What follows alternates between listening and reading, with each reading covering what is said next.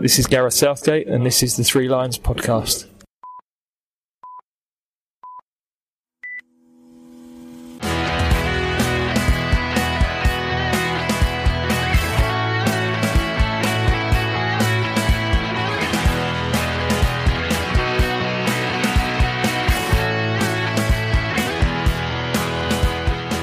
Hello and welcome to the Three Lions podcast. My name is Russell Osborne and this is an independent England football supporters podcast. I hope you're well and I hope you enjoyed the recent episode where I spoke with Matt Freeman about his England journey.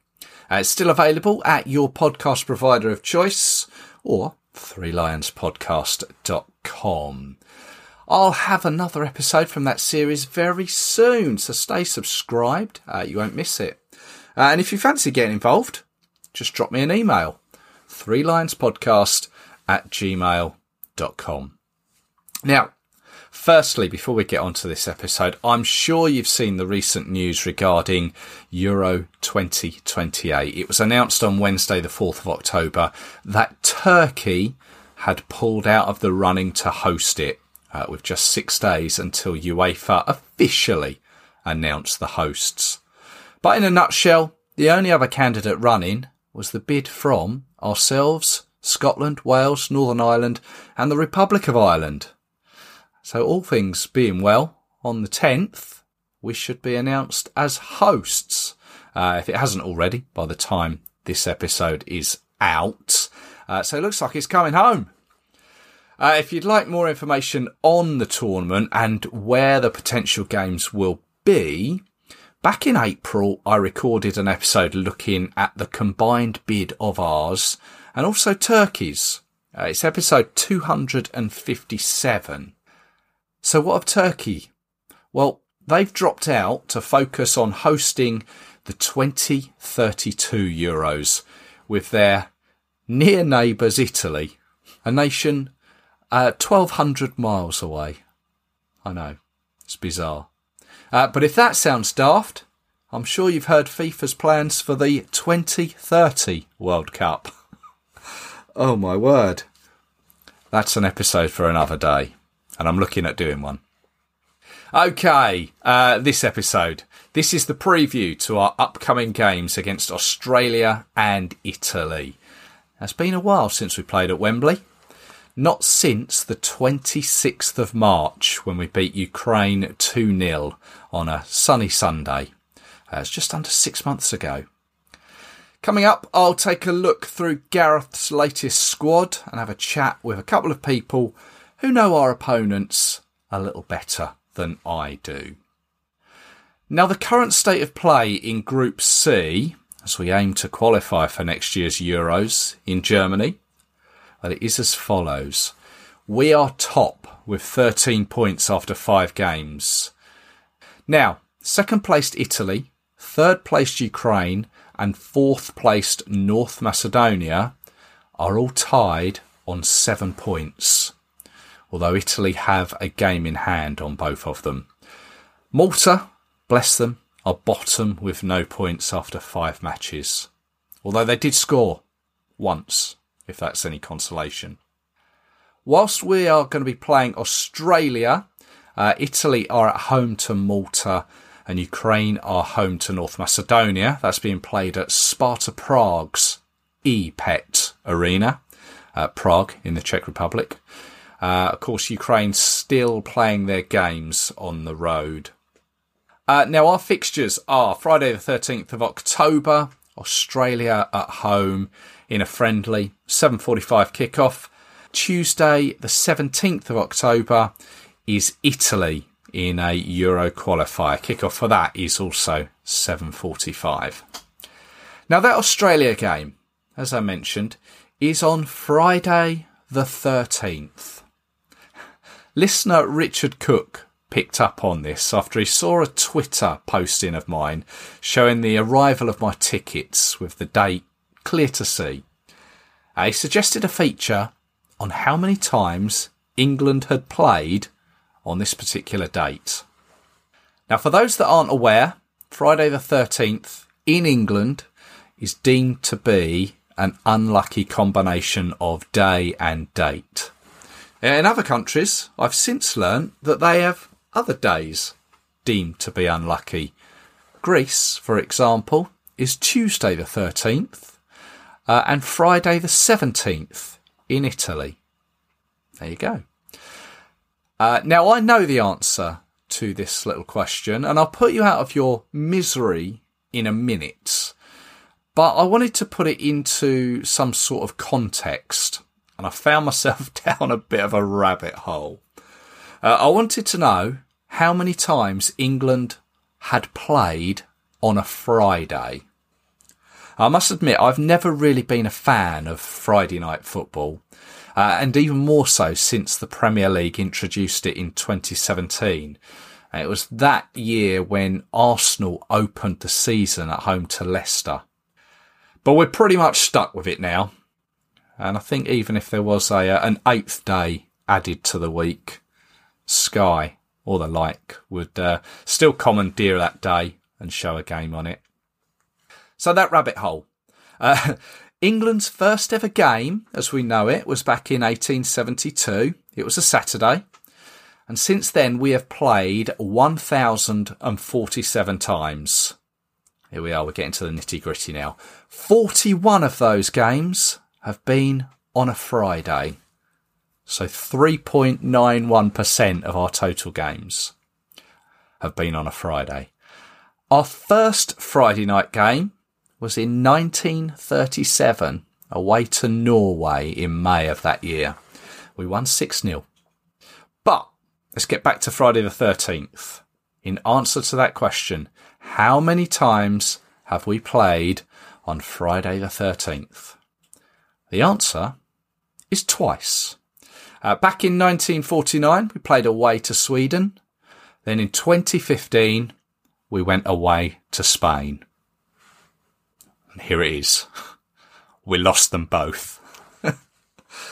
Who's to know what's going to happen this Friday the 13th? And here's one more thing that I found out doing this mindless research. A month will only have a Friday the 13th in it if the month begins on a Sunday. Yes, and you thought you just tuned into this for England football-related content. I've got to give credit to both England Football Online and England Stats for all of that as I trawled through their websites. Okay, right, come on, let's get on to the serious stuff. Thursday, the 5th of October, Gareth Southgate announced his latest 26-man squad. Let's get to it straight away. This is what he announced before the inevitable withdrawals. Goalkeepers, Sam Johnston, Jordan Pickford and Aaron Ramsdale.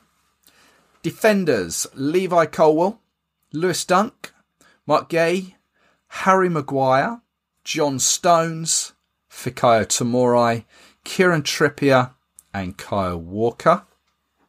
In midfield, Trent Alexander-Arnold. That's where Gareth likes to use him at the moment, doesn't he? Jude Bellingham, Conor Gallagher, Jordan Henderson, Calvin Phillips, Declan Rice.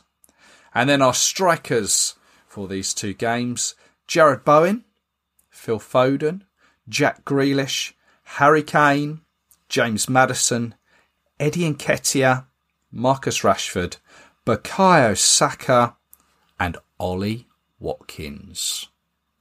It is a squad represented by 5 from Manchester City, 4 from the Arsenal, 2 from Crystal Palace, Chelsea and Manchester United, and 1 each from Everton, Brighton, AC Milan, Newcastle United, Liverpool, Real Madrid, Al Ettifaq, West Ham, Bayern Munich, Tottenham Hotspur and Aston Villa.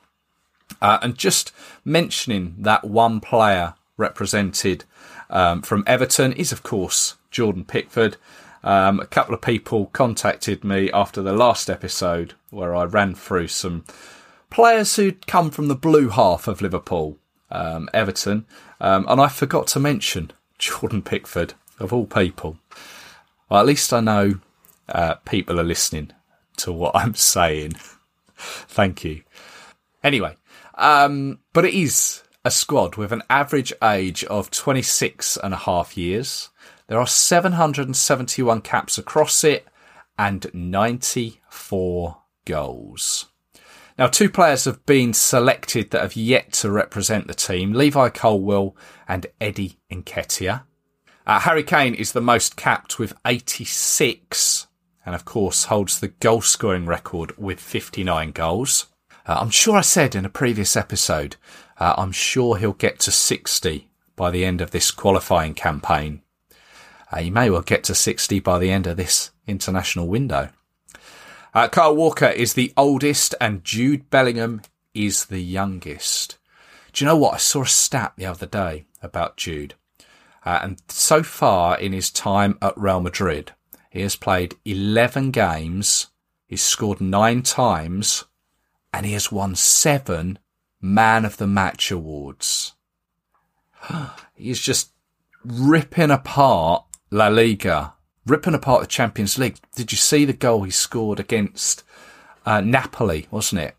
My word, what a player. What a player. I mean, what a player he is now, but what a player he is going to be. Obviously, there is the conversation about Harry Maguire, and we seem to have it every time. But let's just have a look at that for a moment. Since Scotland away, and we all remember that, for the good and the unfortunate that happened to him, at the time of Gareth announcing the squad, Manchester United have played 6 matches. Now, he didn't play in a league match against Brighton. He wasn't in the squad that faced Bayern in the Champions League. He wasn't in the squad that faced Burnley in the Premier League. He did have 90 minutes in the EFL Cup against Crystal Palace, and he came on as an 87th minute substitute in the following league game, also against Palace. So with injury time, he had 8 minutes, and then he didn't play against Galatasaray in the Champions League. So he's had nigh on 100 minutes game time since Scotland.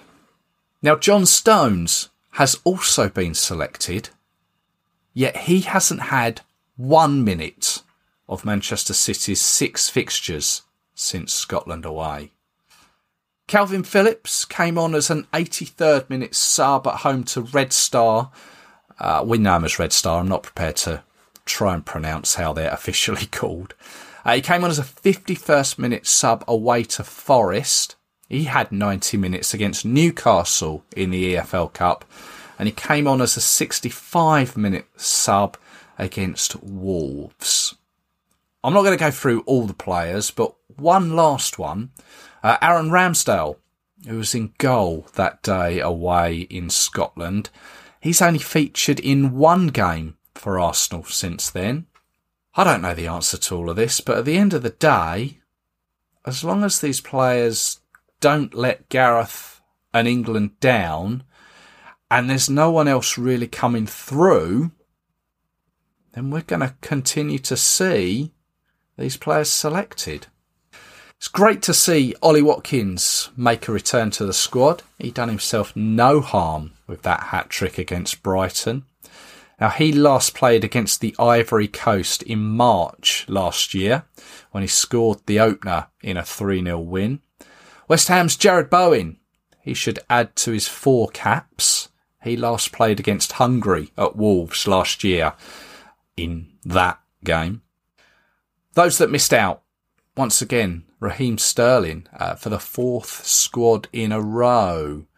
Still no Mason Mount, no Nick Pope or James Ward-Prowse, although I think Mason Mount is still recovering from injury, and Dean Henderson is also injured. Obviously, we know the Italy game is the main game this window, so I'd imagine that the likes of Ramsdale, Colwill, Dunk, Phillips, Bowen, Nketiah, Watkins will all play a part in the Australia game, which I imagine may have a... they're all good players, obviously, aren't they? And they're all fully capable, but almost a second string feel to it. And that may sort of reflect in the atmosphere at Wembley. We'll have to wait and see. So, at the point of recording this, whilst there have been no official England withdrawals, Bukayo Saka didn't play in Arsenal's win over Manchester City at the weekend, and Mikel Arteta has said he will be unavailable for England duty. In all honesty, and I'm trying to remain impartial on this, but he needs a break, doesn't he? He needs a break. He needs a little rest. He has played untold amount of games for Arsenal. He's been continuously good for England, but obviously he picked up an injury away to Lens in the Champions League. Let him have a little break. We can get through these games without Bukayo Saka. He can have a little break, and then we're good to go next time around. And obviously with the Euros next year, he needs to be an integral part of that squad. So if there's ever an opportune time to give him a break, it is now. Right, time to take a look at our upcoming opponents.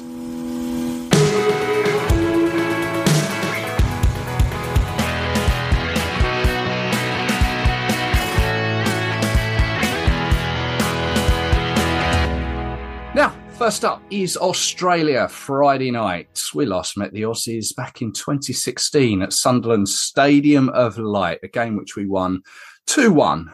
Rashford and Rooney on the score sheet there. Eric Dyer with an own goal. Famously, though, 2003 at West Ham's old Upton Park, Wayne Rooney's debut. We famously lost that one, didn't we? 3-1.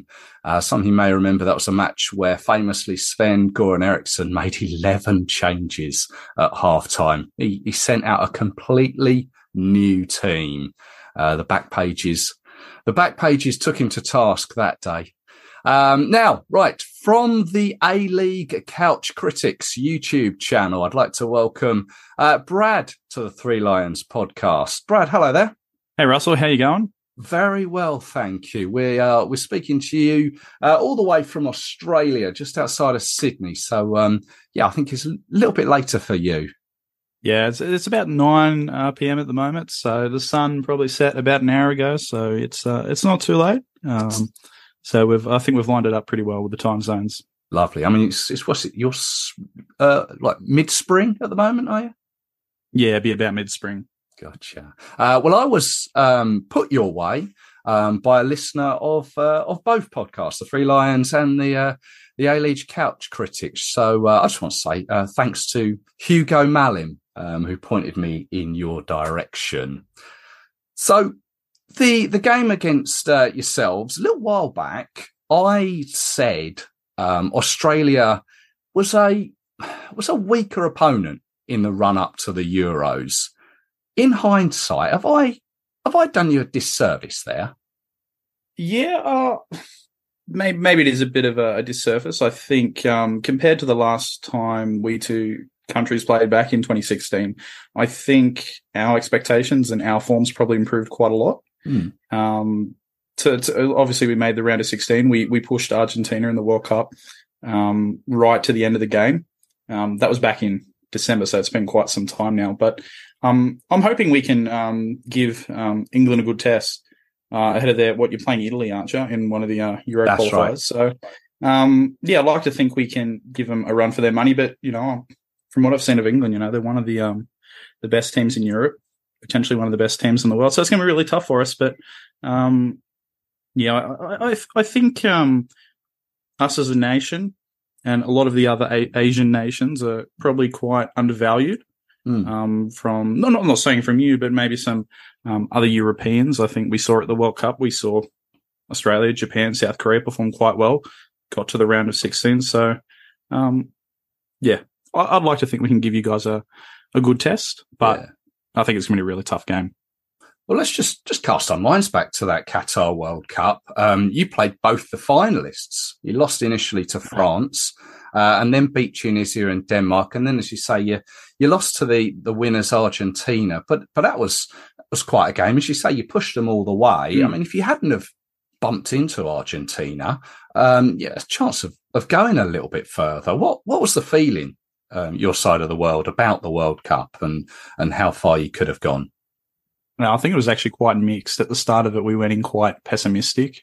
Our coach, Graham Arnold, was probably on his, this was probably his last opportunity. If he performed quite poorly, he would have got the sack.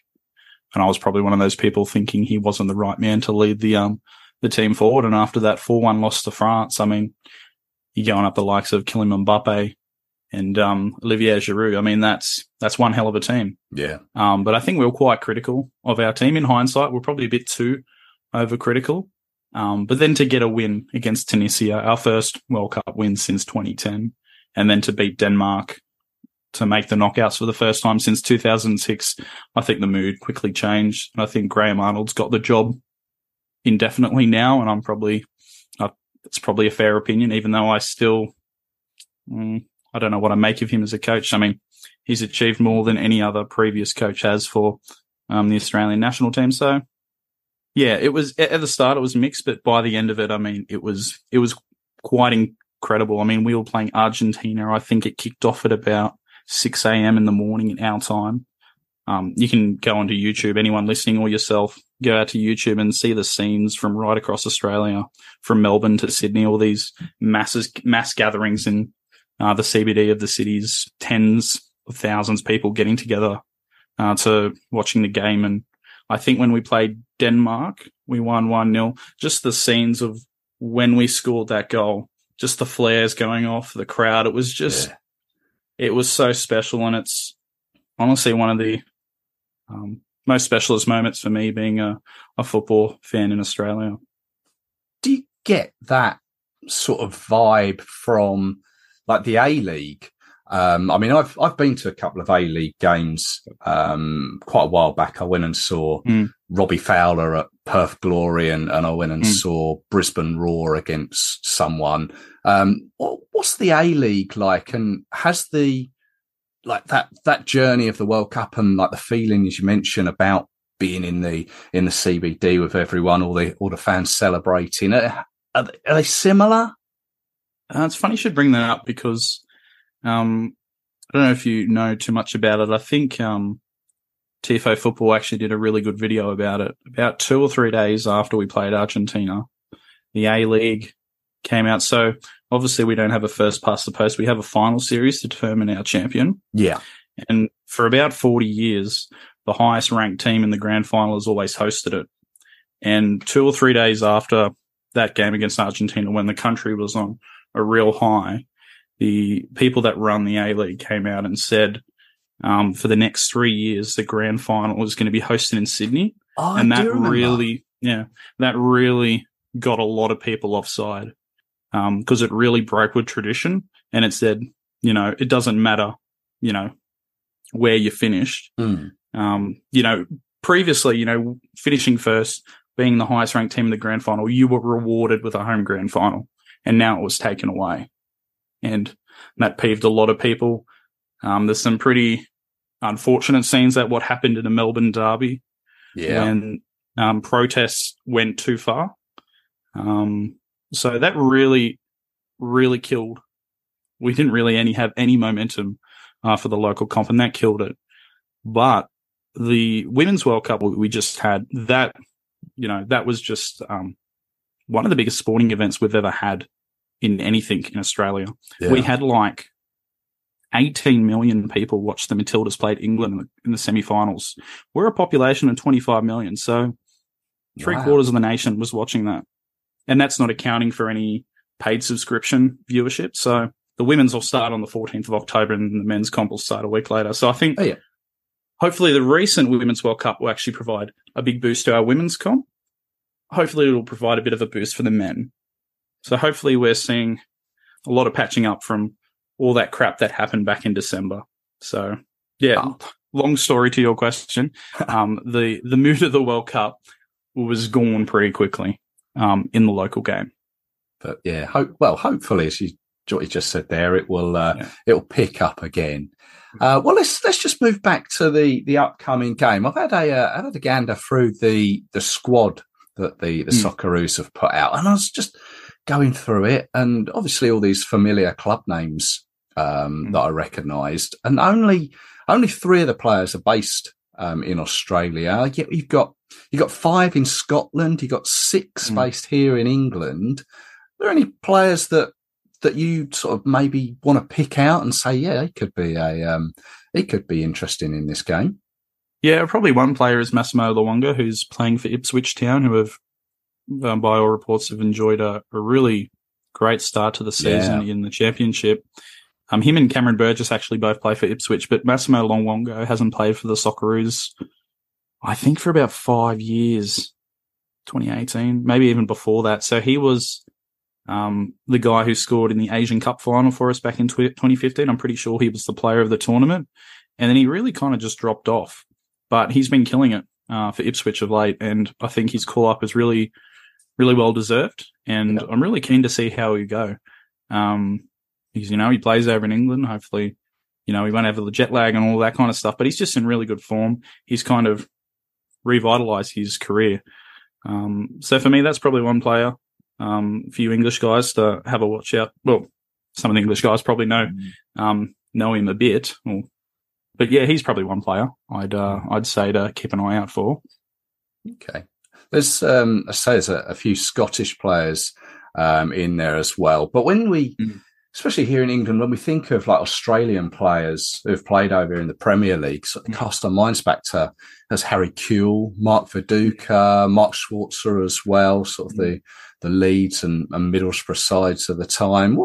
What sort of impact did they have on the Australian game? Yeah, well, in the intro, you're actually talking about that when Wayne Rooney made his debut. I think that was actually the time when Harry Kewell actually, I think all of Australia, like, we knew he was this good, great young kid coming up, but I think all of Australia was like, wow, this Harry Kewell kid is good. And had he not had a career blighted by injury, who knows how far he would have went. But those guys you mentioned, those are guys still that are held up as probably some of the greatest players to ever pull on the green and gold for Australia. Timmy Cahill as well. Of course, yeah.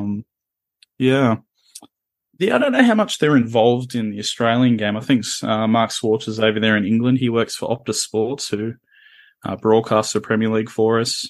Timmy Cahill, to put it lightly, would sell his grandma if he could make $5.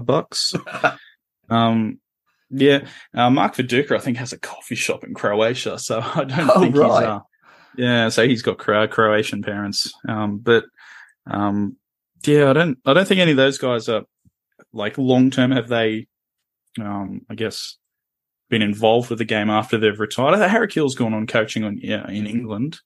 Those guys are, I guess, national heroes for the Socceroos.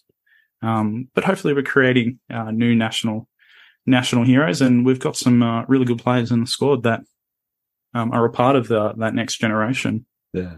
Just remembered, actually, going back a little bit, we've actually got a connecting manager. Terry Venables was England manager from, it must have been 90, I think it's 94 to 96. His last game was the Euro semi-final. And he had an eventful time in charge of Australia for a period. Do you remember that? Well, when he last coached Australia, I was about 3 years old, so I don't remember him particularly well, but he was actually the coach. We played Iran, I think. Is this what I'm looking at? Yeah, we played Iran in 97 at the MCG in Melbourne to play in the World Cup for the first time in over 25 years, and it's quite a story, that, isn't it? Yeah, it's probably one of the darkest days for the Socceroos. So they drew the first game in Tehran in Iran 1-1. We're 2-0 up in Melbourne. A notorious pest runs onto the field, damages the goalmouth. The game's delayed for like 20 minutes, and it's really killed the momentum. Iran comes back, draws 2-2. We go out on the away goals rule, and I don't think we even lost a game during that qualifying campaign. So, that's a pretty dark day in the history of Australian football. But listen, I think I don't know much too more about Terry Venables, because that was a bit before my time. But to get that close, it would have been heartbreaking for him. Yeah, I can imagine. Yeah. Back to the upcoming game at Wembley. Obviously, there's the time difference. what is it going to be? Early morning for you guys? What time does it kick off? So it'll be 7:45 evening for us. Yeah, so it's probably going to be about 5 in the morning. Maybe have a look. 5:45. In the morning.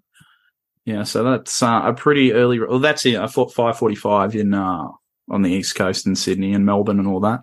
Yeah. So you got that, and then a few days later, you'll have another early morning because there's I've not really heard of this one before, but there is the Soccer Ashes, is what we're being told it's called.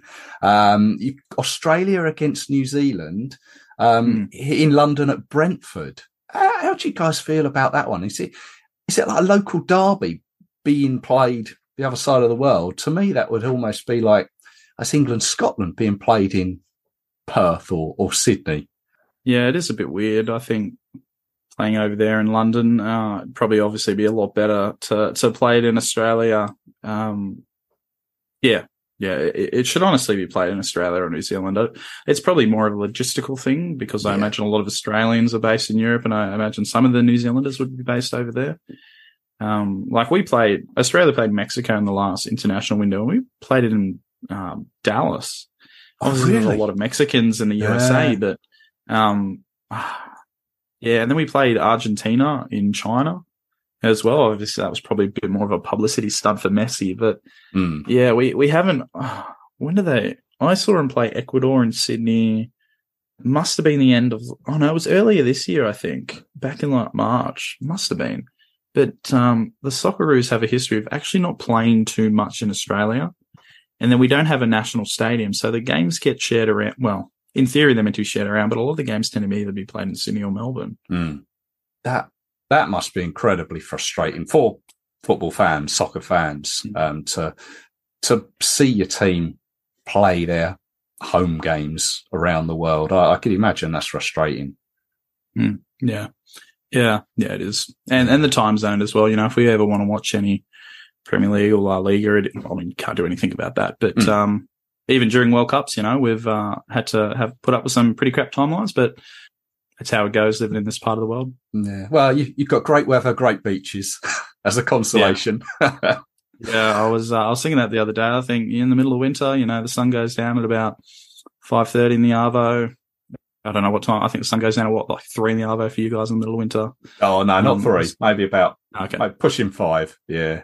Okay. All right. Yeah. But even in winter, like I've been to London in winter and it's pretty cold. It doesn't get particularly warm, but even though we might have pretty cold, at least where I live overnight, it does get fairly warm in the middle of the day. Yeah. Well, it's been great to speak to you, Brad. Just tell us a little bit about the A-League Couch Critics. It's YouTube, isn't it? Yeah, we're mainly YouTube. I've tried to branch off into TikTok, but I'm absolutely hopeless with doing it. But yeah, it's mainly on YouTube. You can subscribe. We've got over 700 subs. We're looking to hopefully crack 1,000 during this season. It's a channel that's co-hosted by myself, Brad, and one of my mates, Sog. We started back in 2020 in the middle of COVID lockdown, and we're just basically keen to talk about the A-League. Our competition is not the number one football or soccer is not the biggest sport in Australia. We've got a lot of other sports that are bigger in terms of like rugby league and cricket and Australian rules football. So we're really keen to just promote our code, promote our local comp, and try and get a bit more publicity into it and raise the awareness around it. And there's some other great content creators around in Australia that are trying to do the same thing, and it's great. And hopefully we can bolster the support of the local game because, you know, I grew up supporting Liverpool, and I think in recent years I've really tried to invest more into the A-League, and I think it's really great that, you know, I can pay $20 to go watch my local team, the Wanderers, play 3:00 in the Arvo at a reasonable time, and potentially meet some players all in a reasonable time zone. And I think it's for us Australians, I really want to promote supporting the Australian game. You can support your overseas team as well, but I really want people to get around the Australian game. Yeah, absolutely. Yeah, keeping it local is a great thing to do. I mean, you're lucky they're playing $20 a ticket. I'd love that. Sadly, it's the way we are now, especially over here. But no, thank you very much for that. I'll make sure I link to you guys when this podcast comes out. And yeah, it's been great to speak to you. Enjoy the game. It's going to be an interesting one. Personally, I think from an England perspective, we're not going to put out a full strength team. Especially with the Italy game coming up afterwards. But it's going to be... I never got to ask you about your thoughts on the England team, because I keep seeing Harry Maguire and Calvin Phillips keep getting picked, and yet they never play for their club teams. And I see so many people online whinging about that. What are your thoughts on the team and those two guys in particular? As I've already mentioned, Harry Maguire he's played a few games. Calvin Phillips as well played a few games since we last played against Scotland. At the end of the day, sometimes you look at Gareth and how he selects his squad. I've said it before. He has his favourites, and at the end of the day, he likes to pick his favourites and be loyal to them. And you have to be honest. Has Maguire ever let England down? And you kind of think, well, no, he hasn't really.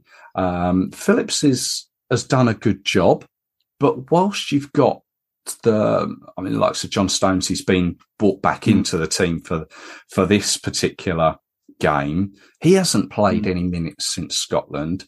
So kind of Maguire being in there is that sort of experience that maybe there is a slight transition going on that Maguire can pair up with another centre half to sort of ease them in that respect.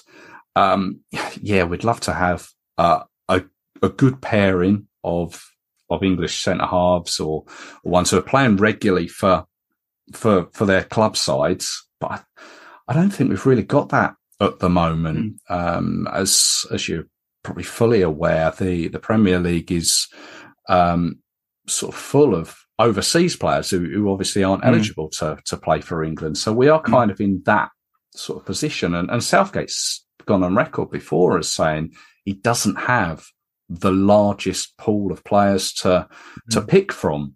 So yeah, he's kind of stuck between a rock and a hard thing. If he was to go and pick two untested, untried players, we'd be the first people to say, "Oi, what you doing?" Especially if there was a bad result on the back of it.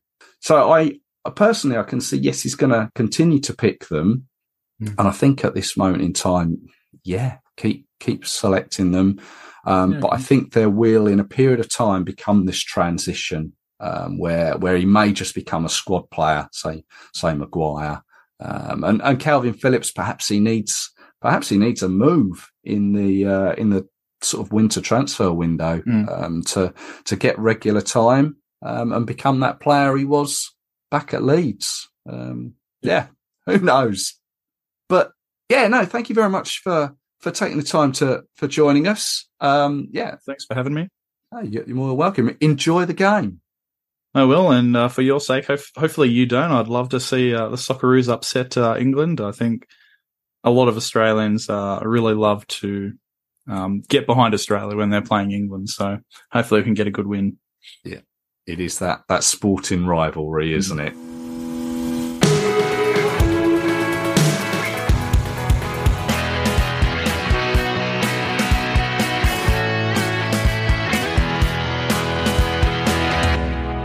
Thanks to Brad there for his insight. Don't forget you can find him and Sog over on YouTube. Just search AL Couch Critics. And they're also on Twitter at AL Couch Critics. Now, before we move on to Italy, I just wanted to mention a couple of things. Firstly, tickets. There are loads being offered all over the place. Facebook, Twitter, WhatsApp. If you want one, if you've never been to Wembley before and you're not doing anything Friday night, you don't have to search too far to find one. I don't think the ground is going to be full by any stretch of the imagination. And I know that there will be one or two with legitimate reasons for not being able to attend. But come on, surely not everyone. And I know people say it can be hard work following England and getting those away tickets or tournament tickets. These 2 caps that you get given for attending the Australia game, these could be the difference between getting a ticket for the more desirable away games.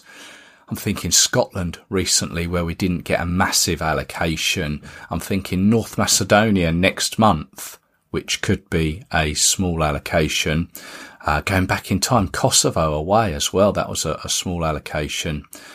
But yeah, that's the difference between getting a ticket for an away game and having that away experience, or sitting at home watching it on the telly. And one more thing. It's been announced that the French referee for the game, the Australia game, will be Stephanie Frappart. And in doing so, she will become the first female referee to take charge of England at Wembley. Although it appears she's going to have male linesmen or assistant referees. Having a female ref is nothing new. Some may remember back in 2021, Ukrainian Katerina Monzel took charge of our away game in Andorra. And actually, just touching on where referees come from, the excellent Twitter account, Brian's Gun, done a video recently where it showed some really old footage of referees in it was the 80s, 70s, 80s, with the commentator saying where they lived. It's great. Go seek it out. And indeed, all his previous videos, great fun.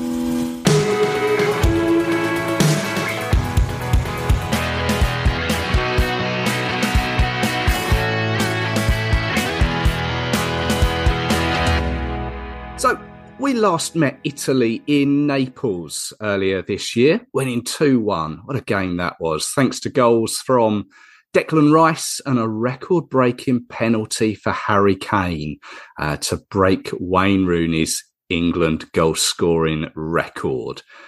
But other than that result, in recent years, Italy have, you could say, have been a bit of a bogey team for England. We lost in Milan in the Nations League. We drew in Wolverhampton. You remember that game behind closed doors?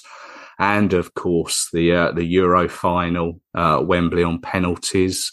We could go back further. We drew in friendlies in 2018 and 2015. And go back even further, the 2014 World Cup. Yes, lost that one as well. So let's talk Italy. I'd like to welcome back to the Three Lions podcast, England fan, Stuart Jones, who lives and works in Italy. Stuart, hello there. Hello. Yeah, nice to speak to you again. Yeah, likewise. I think we spoke, was it before them? I think it was before that Milan Nations League game, I think, wasn't it?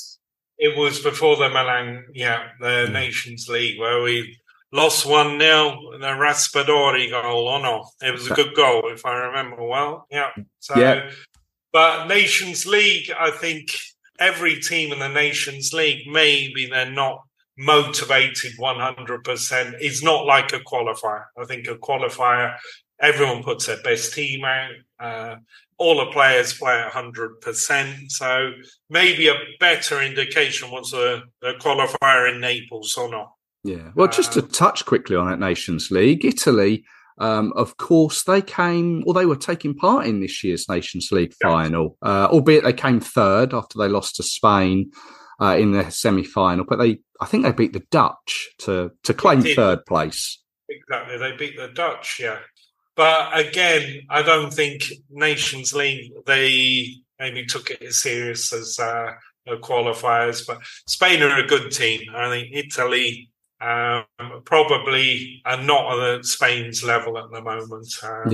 They don't have maybe the younger players that Spain have got.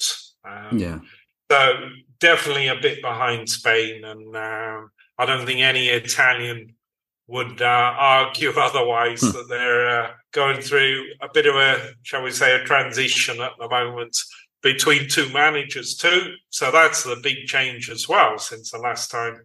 There's no longer Roberto Mancini.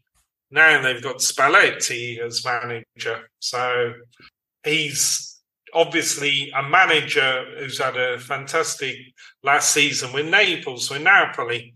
But I don't know. We'll see how he gets on as an international manager. It's a different kettle of fish, as we know. Club management, where you work all day, every day. National team management is completely different. And I don't know. I'm not convinced Spalletti will be a great national team manager, whereas definitely he was a very good club manager. Yeah, interesting. Because he's a proper coach. He likes to coach players, certain patterns of play. National teams, rarely they have enough time to coach a team. So I don't know. And a lot of Italians think the same thing. Maybe a national team manager is good to have a good motivator, because the players you only have for 2 days normally, or 2 or 3 days. Yeah, it's not really the time to coach them much.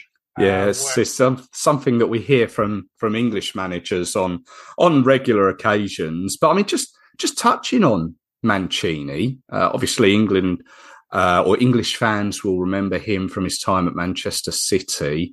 But he was a motivator of that Italian side. Obviously, they won the Euros. But he left for those that maybe don't know, he left for the bright lights and, well, big money of the Saudi Arabian national team. And by all accounts, I think he resigned because of an internal dispute with the Italian FA.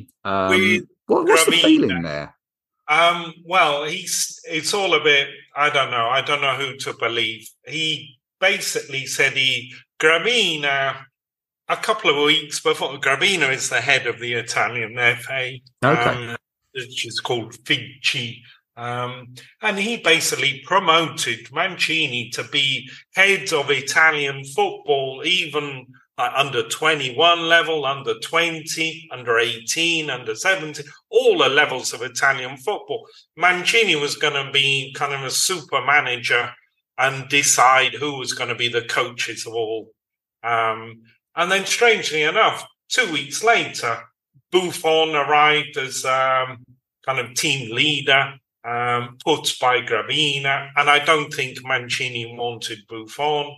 So there was a bit of a strange thing. 2 weeks after being promoted, he resigned, and it was a shock for everyone.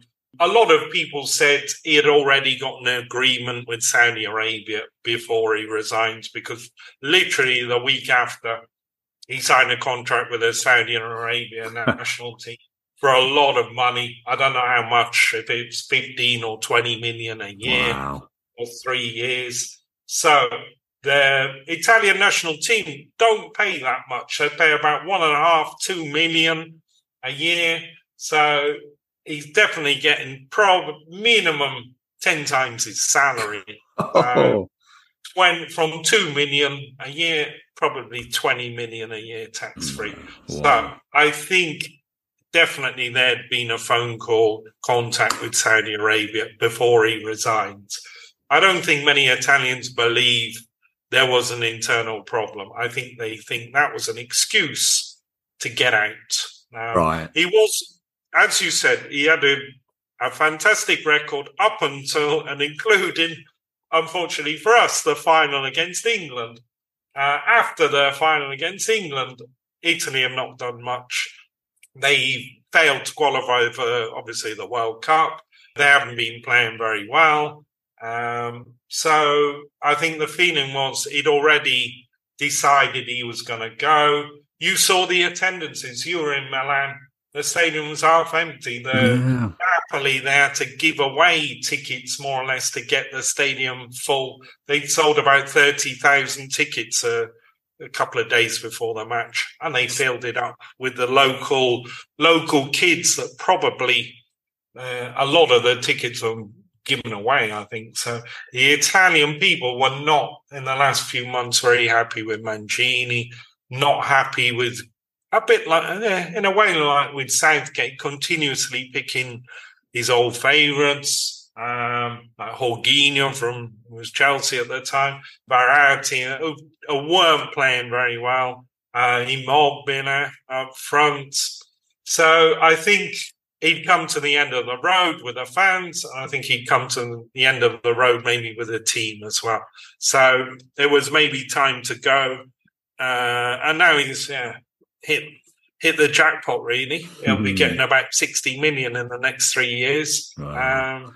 And Saudi Arabia, I don't think there's much pressure compared to England or Italy.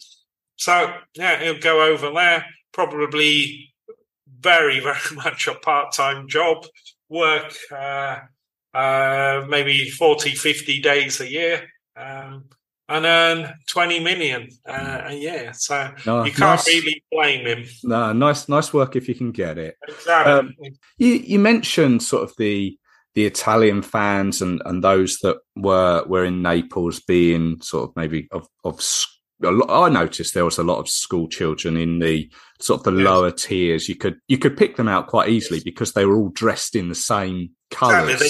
They've given the tickets to the football clubs, basically, the local youth team.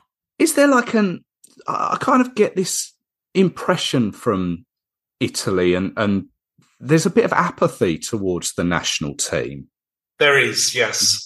I've been here 19 years now, and there's a very, very strange relationship with the national team. Obviously, I was here in 2004, so I remember when they won the World Cup in 2006. Until about the quarterfinal, semi-final, nobody was really that interested. You didn't see many flags, and then maybe they've been. Definitely have had more success than we've had. But, they don't really get too excited unless they get to the quarterfinals, semi-finals. Not like in England where everyone's watching from the first game of the group stage. So it's true. Generally, national team football is way behind the club football.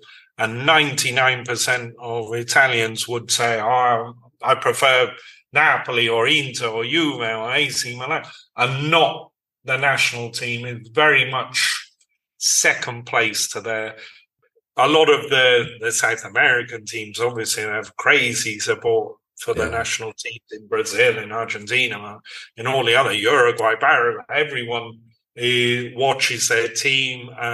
Here, no, they take an interest, as I said, when maybe about the quarterfinal stage.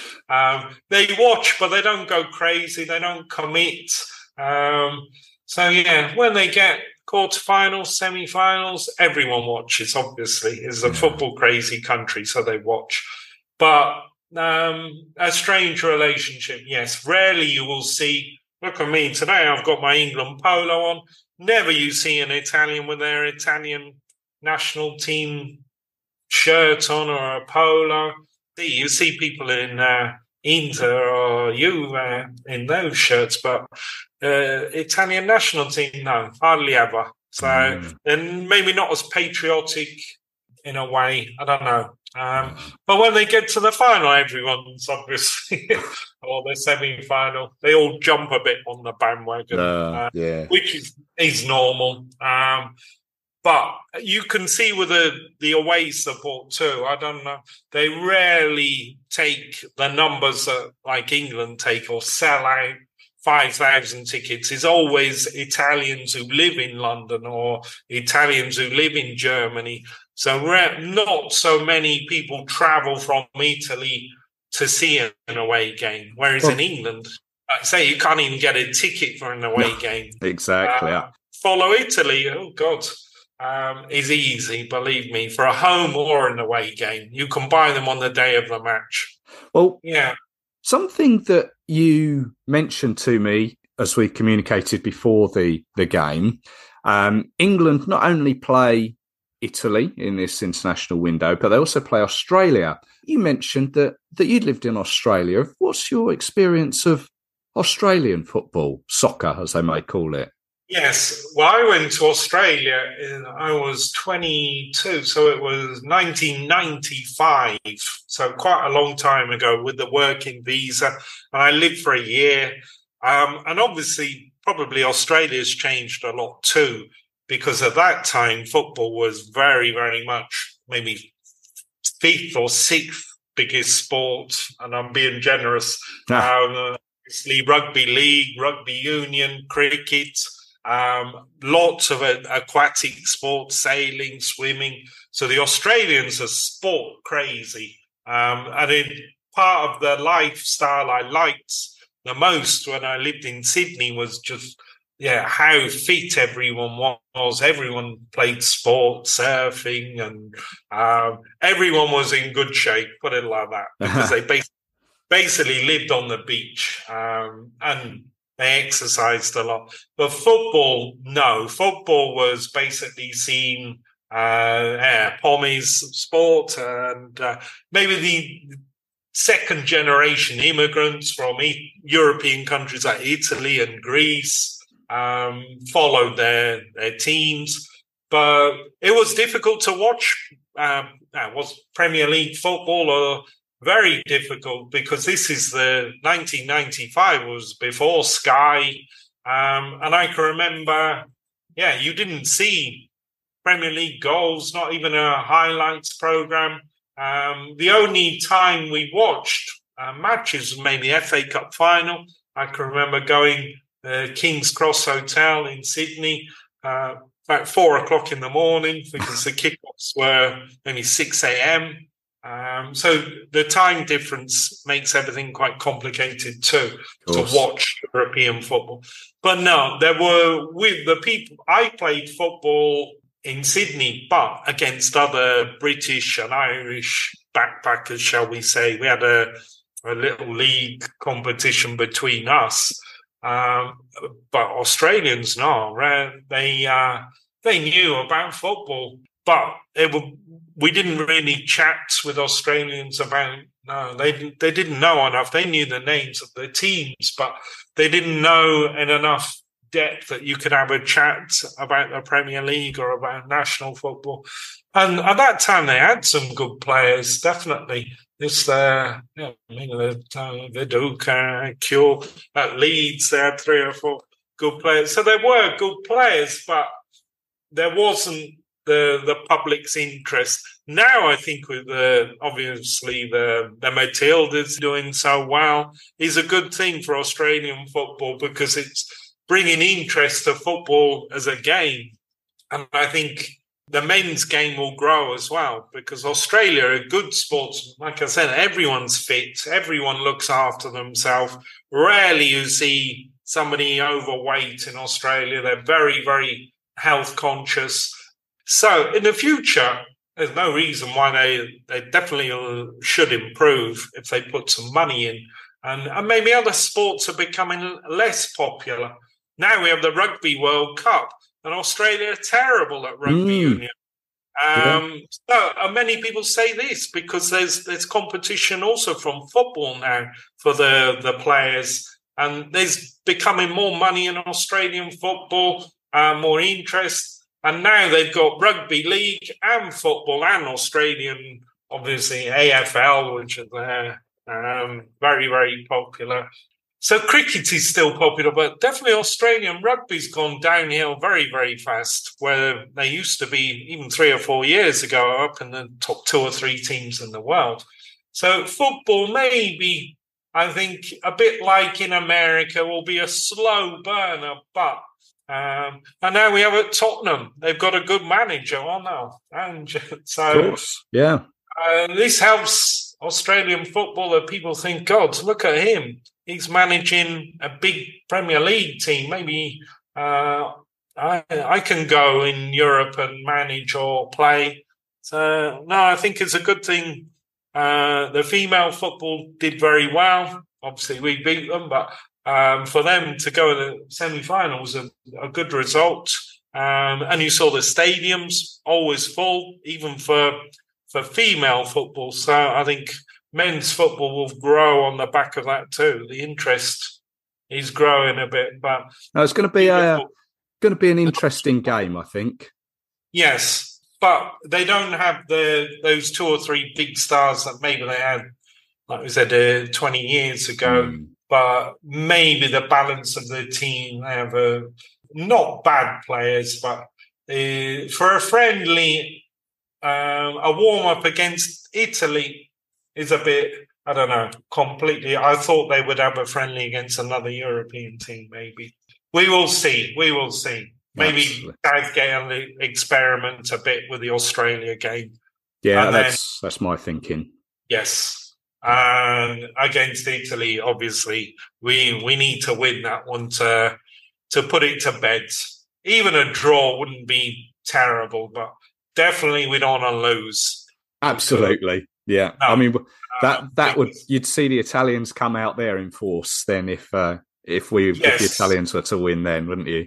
Yes, and we're not that far ahead. If Italy win, it starts, not that I don't think we'll qualify, but we want to qualify first. And I think the sooner we get it done, the better.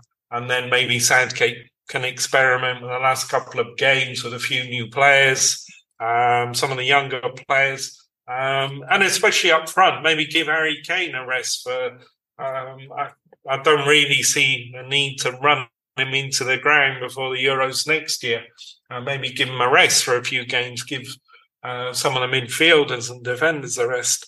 Sooner we qualify, the better. So don't underestimate Italy. As we said, they have a very good record historically against England, and they'll be motivated. They've got a new manager.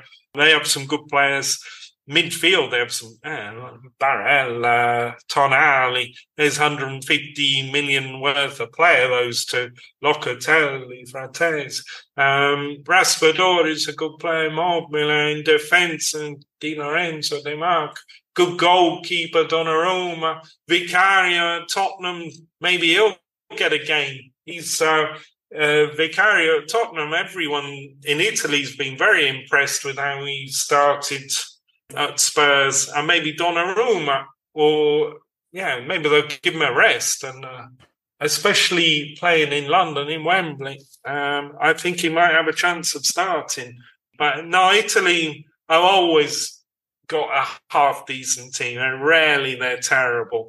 And I think they'd like nothing more, especially after we beat them in Naples, to go to Wembley and win is always a big thing for any national team. You're down in the southern region of, is it Calabria, I believe? Calabria, yes. Calabria.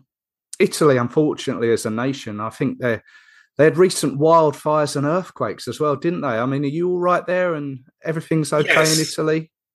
Yes, no problem. In the we've had, it's still very hot now. We have very, very long, hot summer. Up until the other day, it's 30 degrees. Today's about 27, 28. So it's still very, very warm. Earthquakes, yes. Around Naples, there's been every day minor earthquakes. And I have a friend who works there, and she said, every day there have a minor earthquake. So, but no, major earthquakes, no. Fires we had in the summer, but to be honest, they were worse in other countries. In Greece, they had terrible fires. I don't know, global warming. I don't remember it lasting so long. Now it starts, the hot weather, maybe the third week of May, and continues to Halloween, basically. I'm glad you're safe down there. But strange times we live in. Enjoy the game, Stuart. It's been a pleasure speaking to you as always. Thanks for giving us a little insight into what the game's like over in Italy at the moment, and also touching on Australia. Maybe next time we meet Italy, then we can chat again. Okay, thank you, Russ. Bye-bye. Cheers, bye.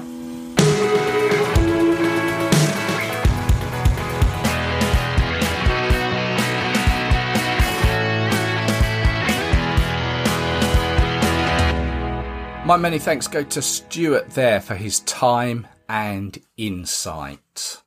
Right, that about wraps it up for this episode. Don't forget, if you want to listen to any of the previous ones, just head to threelionspodcast.com or your podcast provider of choice. There is a recent episode where I spoke with Matt Freeman about his England journey. I've got a few more of those to come soon. And I'm also working on an episode that goes back 20 years to the month on an event that caused some ripples in the England team at the time. I'm hoping to release that very soon. So stay subscribed and you won't miss it. If you're off to Wembley for one or both games, safe trip. I may see you there. Come and say hi. I think I'm in the lower tier behind one of the goals for both of the games. So until the next time, take care of yourselves. Cheers.